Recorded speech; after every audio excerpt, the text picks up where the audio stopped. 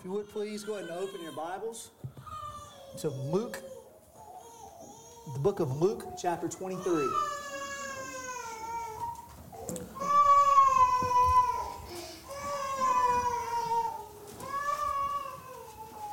Man of sorrows, what a name for the Son of God who came, ruined sinners to reclaim. Hallelujah, what a Savior. Perhaps this week you have sinned grievously against the Lord. And you can even now recount things that you have done or thought that you're not hastening to announce to everyone else, and you're ashamed of them. Perhaps there are things this week that you have done very well, and you're proud of, or things that you've done and you say, I did this well. At this time, all of those things you failed in and things you've done well, I'd like for you to put them out of your mind. I'd like for you to take your eyes off of yourself, off of your performance, off of your failings, off of all of the things that you've known that have been against God, all the things that you have done that you know are sin, are failures. I'd like for you to put them out of your mind. And we're going to go to a text. And what I want you to do with me is I want you to focus your mind upon this mighty Savior. And that's what we're going to do together. I want you to focus your mind on the Lord Jesus and how wonderful He is, and how great He is, and how He is everything that we are not. How He has obeyed every law and has done what none of us could do. He paid for our sins. Think upon the Lord Jesus during this time.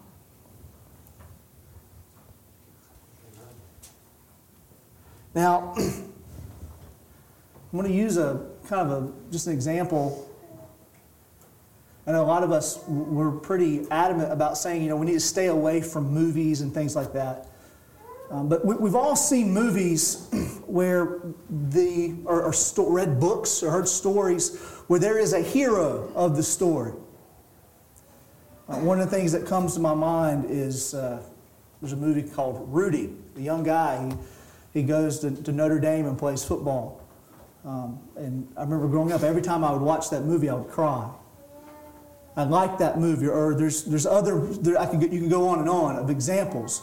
The reason why stories like that intrigue human beings is because there is one hero that we were made for.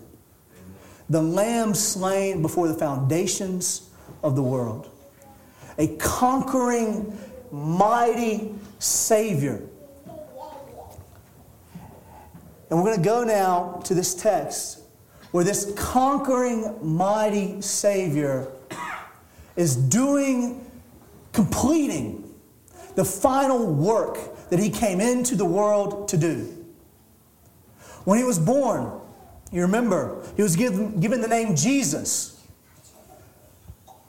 because He will save His people from their sins. From the very beginning, He came into the world and appeared with one mission, to come and to redeem His people. We're going to look at the last words of our Savior before He dies, where He is accomplishing this work of redeeming His people. Let's first pray. Father, I ask at this time that You would remove all pride from us.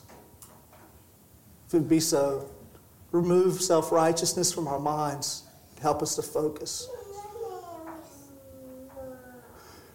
We cannot pull ourselves up by our own bootstraps. We are sinners.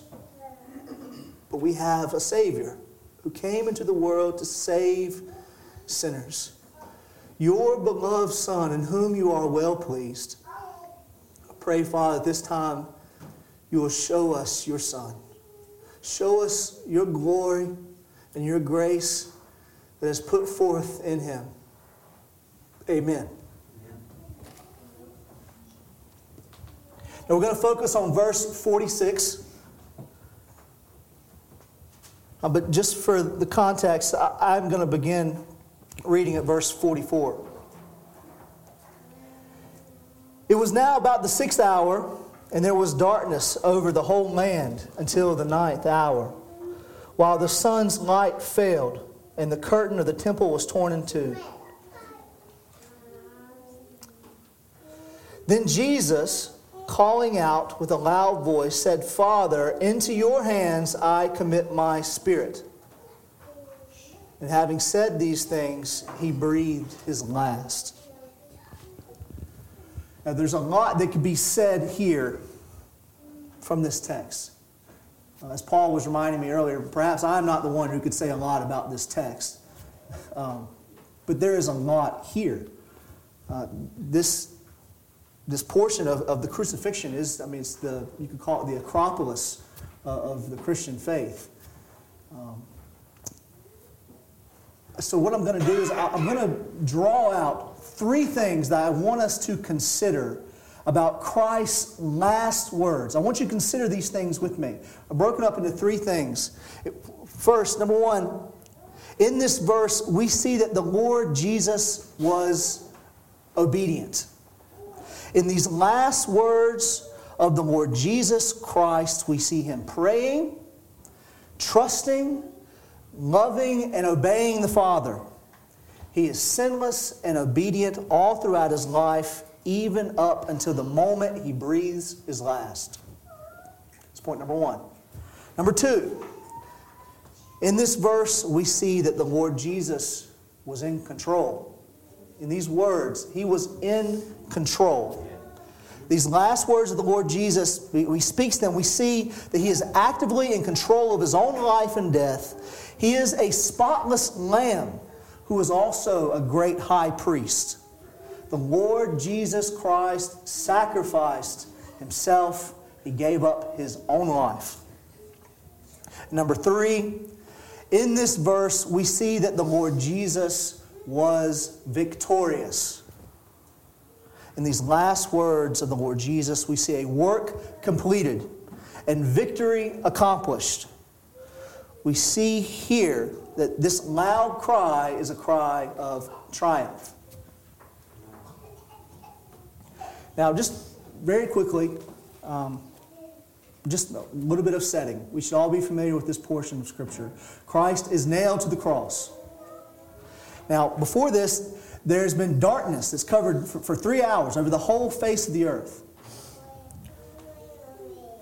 The veil of the temple was torn in two. That's showing forth that access into the presence of God has been won through what Christ is doing. And now the sun starts to open up again after being in darkness. And then Christ, he cries out these words, Father, into your hands I commit my spirit. And then he dies.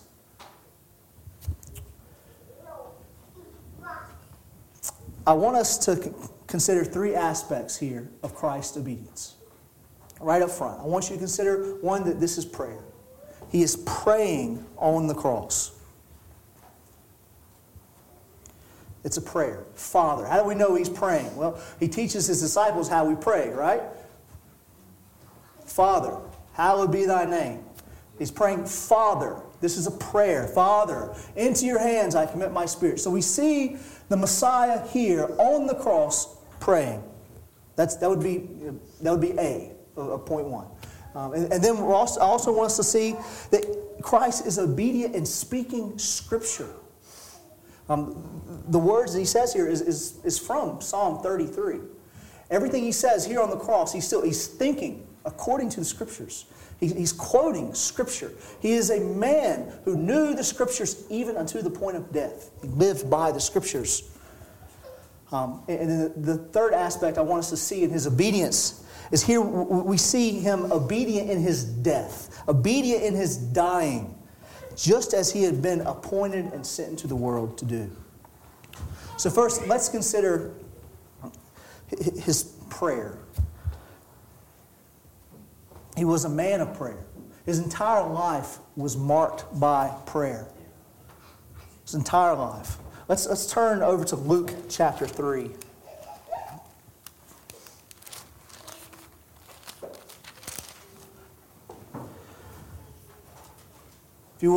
If you have it in front of you, look at verse 21.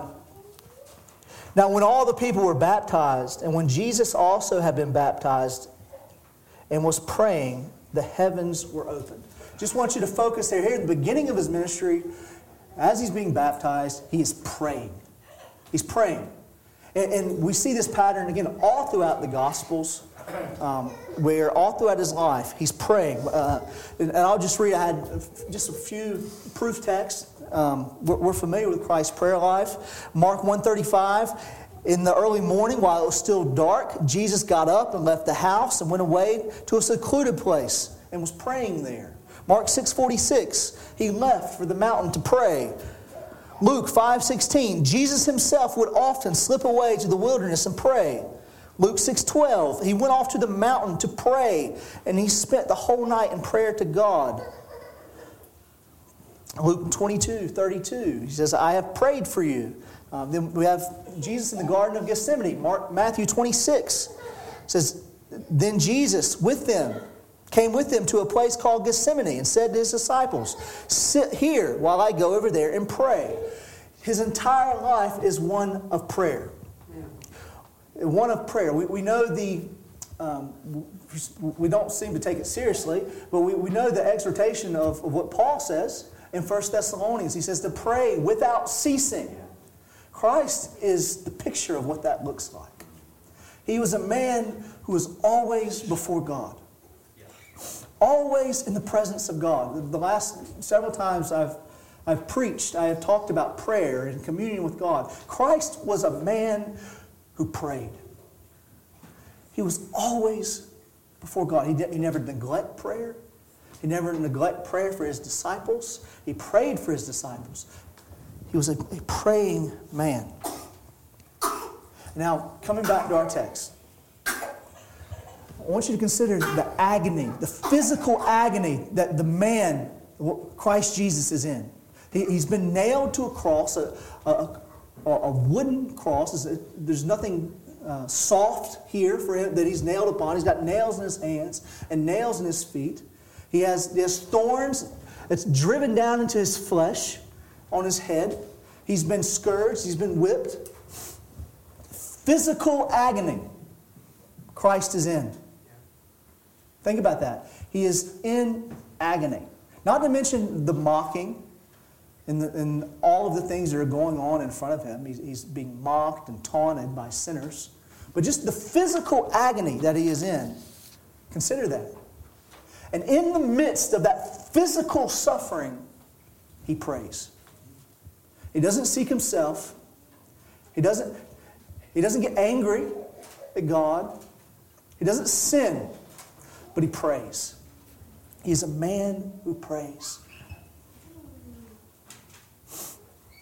You see Jesus praying on the cross. If you look back at Luke 23, look at verse 34. And Jesus said, Father, forgive them, for they know not what they do. He's praying while he's in agony for those that have nailed him upon the cross. Then we have Matthew 27:46. You don't have to turn there. It says, and about the ninth hour, Jesus cried out with a loud voice, saying, Eli, Eli, lama sabachthani. That is, my God, why have you forsaken me? Christ, and what we would say is the peak of the Father turning his face away from the Son, where Christ is bearing the full wrath of the Father, drinking it down to the dregs. He prays. It's another prayer. My God, why have you forsaken me? He's still praying. He's a man who prays. And then again, back to our text. Father, into your hands I commit my spirit. Even up until his last breath, he prays. His entire life, from the beginning to the end, was a life of prayer and devotion to God. He was never not found praying. He never forgot God. He never disobeyed. He always lived in perfect obedience to the Father, always praying. Now, let's consider His speaking the Scripture here. Christ's relationship to the Scripture. We know He is the Word of God. Jesus is a man of the Scriptures. He is a man who thought according to the Scriptures, spoke according to the Scriptures. Everything He did was in perfect obedience to the Scriptures. There's a lot of places you could go to Psalm 119 to show forth how Christ manifests His relationship to the Scriptures. I think the best place to go would be Psalm 1. Psalm 1, blessed is the man who walks not in the counsel of the wicked, nor stands in the way of sinners, nor sits in the seat of scoffers. But his delight is in the law of the Lord, and on His law he meditates day and night. That is the Lord Jesus. Now, that's not to take away from the fact that this should be the characteristic of every Christian. But we don't do it perfectly because we're sinners. The Lord Jesus meditated on the law of the Lord day and night. Day and night, did it perfectly. Never walked in the counsel of the wicked. Never stood in the way of sinners. Ever. He did it perfectly. And we see that when we read it with our Christological lenses. Just from what we have in the Gospels, where Christ is, and I didn't count each one of these. I Googled it. It says 45 times we have Jesus referencing the Old Testament Himself. And that's not counting the times where the same portion is mentioned in multiple Gospels. He was a man who knew the Scriptures. Look with me to Luke chapter 2.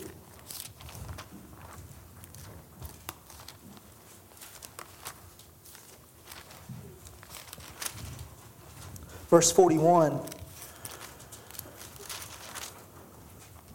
Showing the beginnings of Christ's life, what He's in His youth.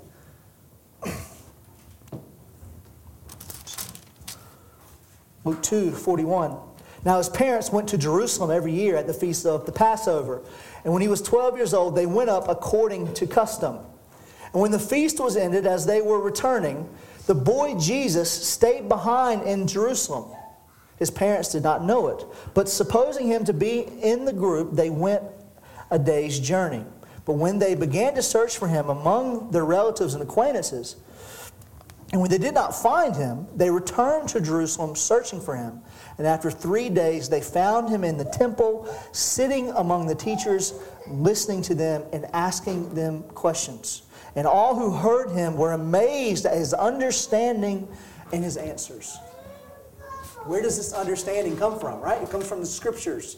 Even as a boy, a young 12-year-old boy, he knew the Scriptures.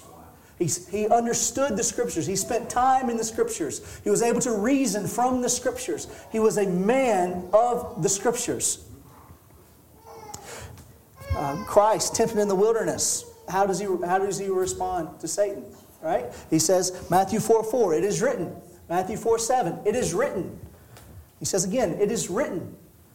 That's how He responds. His every thought and his everything He did, and what we see here in Luke 23:46, even up until the point of His dying, His entire life, He thought perfectly in accord with the Scriptures. He loved the Scriptures. Jesus cries out, Father, forgive them, in Luke 23:34, as we just read. He would have known very well how that was in line with Isaiah 53, where it says He made intercession for the transgressors. As He hung upon the cross, He made intercession for the transgressors. Luke 23:43, speaking to the dying thief. You can see that there in your Bibles, just right up above what we just read. And He said to him, truly I say to you, today you will be with me in paradise. Surely it was on the mind of Christ that He is the one who's doing what Adam failed to do. Where God made Adam and put him in a paradise, put him in Eden. But because of Adam's sin, he was cast out of the garden. And here is Christ reconciling sinners back to himself. That would have been on his mind. He's speaking according to the Scriptures. He always spoke according to the Scriptures. John 19:26. Again, you'll have to turn there. This is another saying. We have 7 sayings recorded for us in the Gospels of what Christ said from the cross. John 19:26. When Jesus saw his mother and the disciples standing by, whom he loved, he said to his mother, "Woman, behold your son." Behold your son. And there we see Christ obeying the command to honor your father and mother. Always obeying the Scriptures, even unto the point of death. And then again, Matthew 27:46, about the 9th hour, Jesus cried out with a loud voice, saying, "Eli, Eli, lama sabachthani," that is, my God, why have you forsaken me?" And we all should know that those are the words of Psalm 22:1. He spoke the Scriptures even as he died. John 19:28, Jesus on the cross saying the words, "I thirst," that the Scripture might be fulfilled. You remember in Psalm 22, he speaks how his tongue is dry. It's clinging. He's thirsty. His tongue is dried up, clinging to his mouth. Here he thirsts. And then Psalm 69, it says that they would give him vinegar to drink. Christ knew all of these Scriptures. And everything he said was perfectly in accord with the Word of God. The Word of God that he spent his life saturated in. He never neglected to read his Bible. Never did. John 19:30. When Jesus had received the sour wine, he said, "It is finished." He knew the Scriptures. He knew that it was finished. He knew that every shadow, everything that was in the ceremonial law, everything that pointed to him, all of the types and all of the shadows, he knew that it was being fulfilled and it is finished. He knew it. He knew the Scriptures. And then coming back again to our primary text, Luke 23:46. "Father, into your hands I commit my spirit." These, what I would say, are the very last words of the Lord Jesus from Psalm 31. I'm sorry, I think I might have said Psalm 33 before. Psalm 31:5. It's a psalm of David. "Into your hand I commit my spirit." It's showing forth that he was trusting in God. Completely trusting in God to keep his covenant. Completely trusting in God to give him everything that he has won. That he would enter into his kingdom. Trusting in God. But again, I want us to see that even in his last words, he's speaking the Scripture. Thinking according to the Scripture. So 2 aspects we've considered now of his obedience. He's praying, and he's a man who's speaking the Scriptures, as he did throughout his whole life. And the third aspect I'd like us to consider here in his obedience is his dying. Just as he had been appointed and was sent into the world to do. Just as he did throughout his whole life, even here on the cross, Christ does the will of the Father. Even here on the cross, he's trusting the Father. He's trusting the Father. Now, before I move on, I want you to consider that faith. And there's a lot could be said, and we'll get to more in the application, but just consider the faith of trusting God. Think of all the times when you have not trusted God. And now, move away from that. Look at this one, who even in death, even the death of the cross, he does not cease to trust God. Does not cease to trust him. John 6:38, Christ Jesus tells us, "For I have come down from heaven, not to do my own will, but the will of him who sent me." Matthew 26:39, Christ praying in the Garden of Gethsemane, "Father, if it be possible, let this cup pass from me. Yet not as I will, but as you will." It was the Father's will that Christ would come into the world and die on Calvary's cross. That was always the will. It was the plan of God from eternity. But He comes into the world and He obeys the Father. He does what He was sent to do. It's exactly what Christ did. And that's what we see Christ doing in our text as He utters these last words, hanging upon the cross. Hebrews 9:26, He has appeared once for all at the end of the ages to put away sin by the sacrifice of Himself. He came into the world to sacrifice Himself, making atonement for sin, and that is what He does. He didn't come into the world for something else. He didn't come into the world to merely be an example. He didn't come into the world to be a social revolutionary, social justice warrior. He didn't come into the world for anything else. He came into the world to die. And that is what He did. And that's what we see Him doing here. Hebrews 5, if you would please turn in your Bibles with me there. Hebrews chapter 5. Find it. Hebrews 5. Starting at verse 1. For every high priest chosen from among men is appointed to act on behalf of men in relation to God, to offer gifts and sacrifices for sins. He can deal gently with the ignorant and wayward, since He Himself is beset with weakness. Because of this, He is obligated to offer sacrifice for His own sins, just as He does for those of the people. And no one takes this honor for himself, but only when called by God, just as Aaron was. And then this is what I want us to focus on. So also, Christ did not exalt Himself to be made a high priest, but was appointed by Him who said to Him, You are my Son, today I have begotten you. As He says also in another place, you are a priest forever after the order of Melchizedek. God appointed Christ the office of high priest. God did it. God appointed Him to the office. He made Him a high priest. And Christ did the work that had to be done. He did it. We are reminded here in Hebrews 5 of that just as the Levitical priests in the Old Covenant had to be appointed by God, Christ Jesus also did not exalt Himself to be made a high priest, but was appointed by God Himself. And even until the last moment of His dying breath, up until He breathes His last, He is an obedient high priest, doing what He was appointed to do. He is in perfect obedience unto God. He had a duty to do that He was appointed to, and He executed that duty perfectly. Perfectly.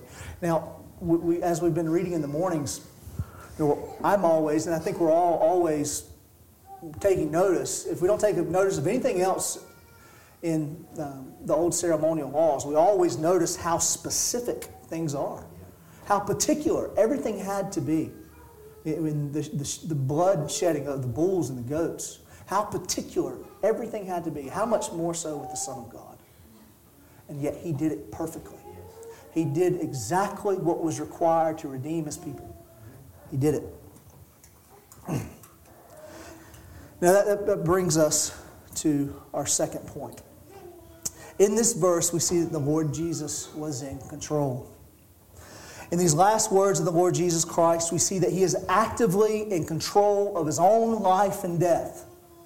He is a spotless lamb who is also a great high priest. The Lord Jesus Christ sacrificed Himself.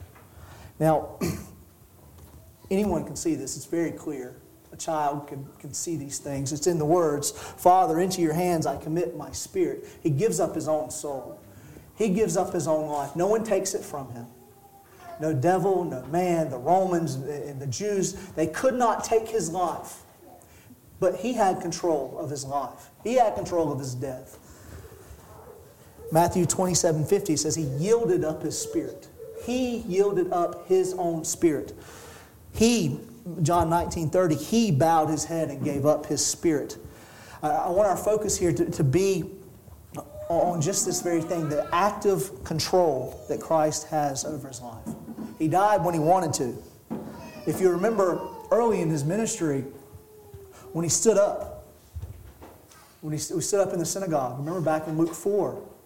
Let's turn there. Luke 4:28.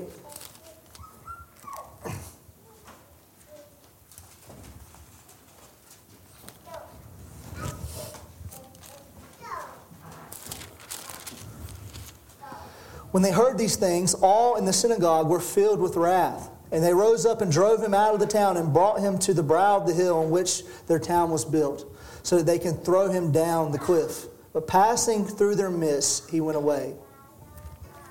Now there, very early in Jesus' ministry, we have a whole synagogue who's rised up and is ready to hurl him off of a cliff and kill him.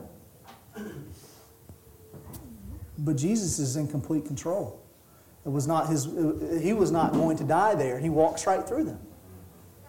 They could not kill him. Jesus was fully in control of his own life and death. What we see in these final words of the Lord Jesus is that he died. When he died, he accomplished what he came into the world to do. He didn't die before that. He died when he wanted to die, when he did the work. And when he accomplished everything, he died. When he is ready, he died. He gave up his own life freely on his own accord. He called on his Father and he says, I'm going to die now. I'm going to die. But more than that, what we see here, he's saying, this is finished. I am done. I have dealt with this. I'm ready to enter into my kingdom now. And he dies. And he dies immediately after saying these things. He does these things and he dies. It's remarkable how immediate it is. So much so that if we go on and read that the Jews there, they went back smoting on their breasts. Something supernatural is going on here. This man who we have crucified, for one, he's quoting Psalm 31. He's trusting in God. He has peace with God. And he says, Father, I commend my spirit. He dies immediately. It's amazing. One of the things that I'm often reminded of is how Noah on the ark, oftentimes what we hear what we heard in Sunday school or what we read in children's books is so much different than the actual biblical account. If you remember, when the bird comes back with evidence that there's dry land, they still had to wait 7 days before they could get off the ark. I bet that was a very long 7 days. Here, the Son of God doesn't wait. He doesn't wait. When it's done, he's done. He's out of here. Because he is in control. Completely in control. Now, if you would turn over to Matthew 16.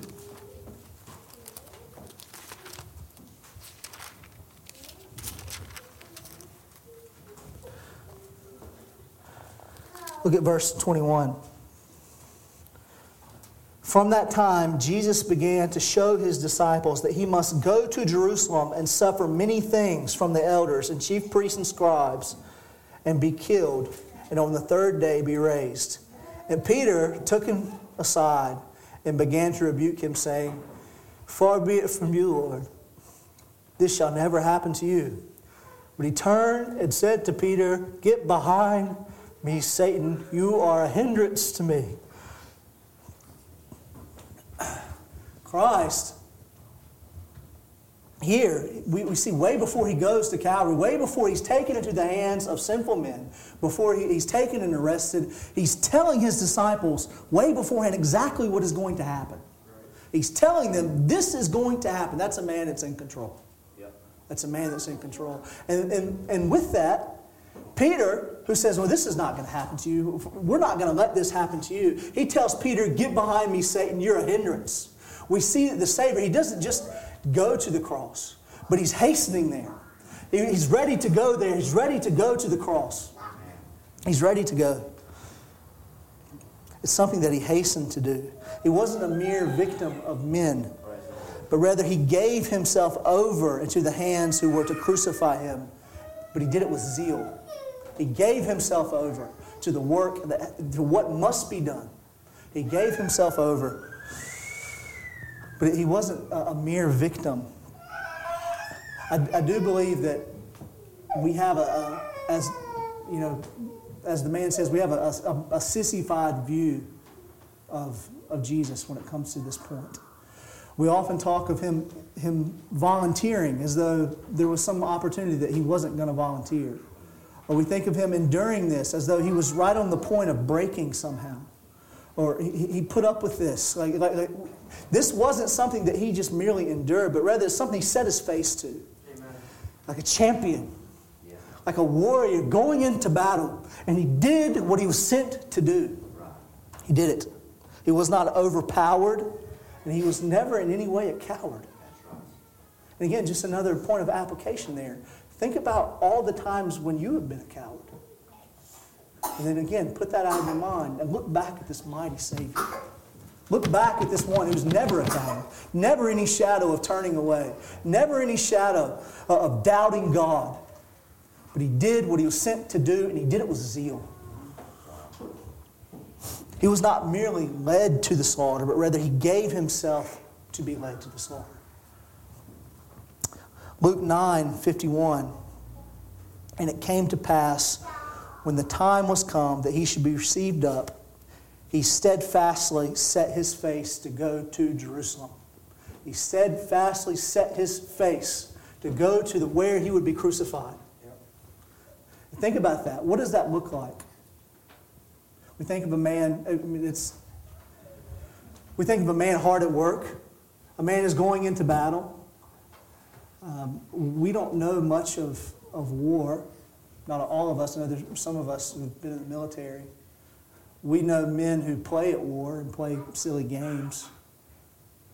Think of a man going, it's a stupid example, a man going onto the football field, going to conquer some work, and he's determined to do it. He's going to do it. He's not going to be turned away.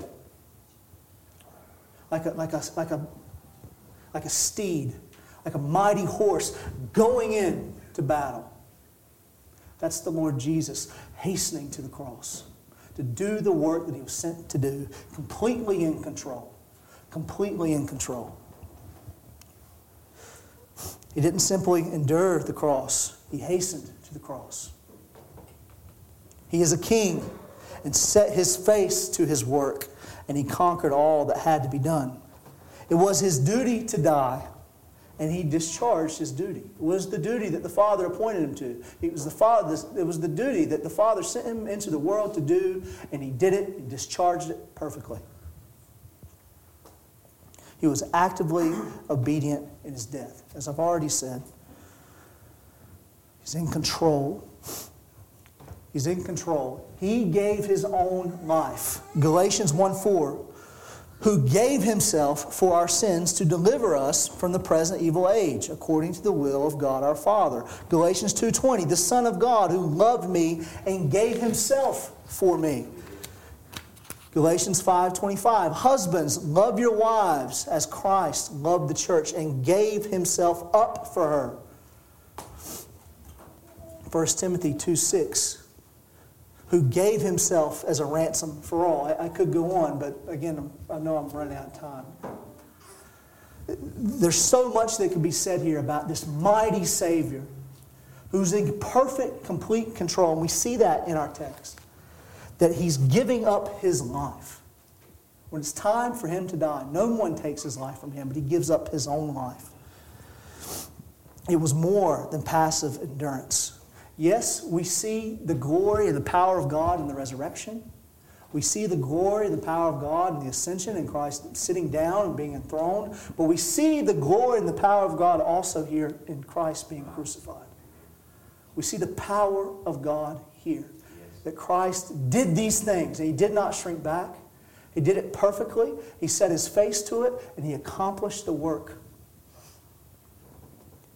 It is his duty as a priest to die.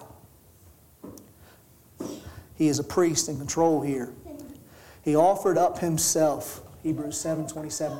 He wasn't just the sufferer, although he suffered. But he was also the offerer. Also the offerer. Now that leads me to our last point. And again, this will go a little bit quicker. In this verse, we see that the Lord Jesus was victorious. In these last words of the Lord Jesus, we see a completed victory accomplished. We see here that this loud cry is a cry of triumph. I want us to compare these two phrases that we see Christ say on the cross. He says, my God, why have you forsaken me? Versus our text here, Father, into your hands I commit my spirit. Let's compare the two. When he says, my God, why have you forsaken me? We see the Father with his face turned away, where Christ is bearing the fullness of the wrath that should be poured out on his people. And he's enduring that. And then we come now to after this 3 hours of darkness, and we see triumph. That he has done the work. He has done the work that had to be done. And the sun comes out. And again, we see what appears to be a restored fellowship with the Father. It most certainly is. It says, Father, into your hands I commend my spirit. It's showing forth that the work is done. It's showing forth that salvation has been bought. That everything that he went to Calvary to do, he has done it. He has taken the wrath upon himself, and he has dealt with our sin. That is what has happened. I'd like you to just consider what this tells us. It tells us, first of all, that in this sacrifice, the Father is pleased. He is pleased. Christ has done all things well. Again, as I've already said, if one thing is off here, something doesn't happen according to plan, there's no payment for sin. It had to be this way, the way that Christ did it. It couldn't be any other way. And he did it perfectly. Did it perfectly. And the Father is well pleased. We see restored fellowship with the Father. He prays to the Father. And he says, Father, into your hands I commend my spirit. It's showing forth that, Father, I'm giving all who I am into your control. Take my soul. Everything I have, it's yours. He's trusting God. He's completed the work. He also tells us that there's no more wrath for those who are in union with Christ. No more punishment for those who are united with this Savior. This Savior has bore the wrath. He's dealt with the sin. We've seen it here. And he's came out on the other side. This champion dealt with our sin and came out on the other side in restored fellowship with the Father. He is the only one that could do it. It's amazing. Only the eternal Son of God could bear such wrath. And he did it. He did it perfectly. And now there is no more wrath for those that are united to Christ. And again, it tells us that there's victory here. Everything that he set out to do, he did. He failed at nothing. He's failed in no point. There's nowhere we can look and say, well, he struggled here. He struggled here. We can say, we can look at men throughout the Scriptures and we can say, well, they were godly men, but they struggled here. Noah got drunk. David was a murderer and an adulterer. Moses was a murderer. I mean, there's so many things. Men, we can. Moses, like I was just right, he struck the rock. He couldn't go in to the promised land. He couldn't do it. Christ has none of those moments. Throughout the entirety of his life, even until the point of death, he is Yahweh's perfect servant. Perfect in every way. Completed everything he set out to do. No failure. Victory belongs to our King. He is a victorious, conquering King. Our King went into battle and he conquered his enemies. It's promised all the way back in Genesis 3:15 that he would come and he would conquer Satan and he would restore fallen man back to God. And that's exactly what God has done in Christ Jesus. Exactly what God has done. Now, really quick, just by way of application. The application is simple. I've hinted at it several times up until now. But consider all of your failures. Consider your lack of prayer. Have you neglected prayer just this week? Or last week? The week before that? Are you ashamed because of your lack of prayer? Or maybe the time that you spend on prayer, you know it's not sufficient. Maybe you spend time in prayer, but you get up and your mind wanders to other things. You go to the prayer place, you go through your ritual, and then you get up and your mind is on everything else. 3-4 hours later, you've forgotten God. I'd like you to consider that Christ is for you. Christ is for you. This one who always was in a state of prayer is for you. He is for you. He did it all for you. He came and He is for you. Maybe you struggle with Bible reading, Scripture reading. Maybe you don't think according to Scriptures.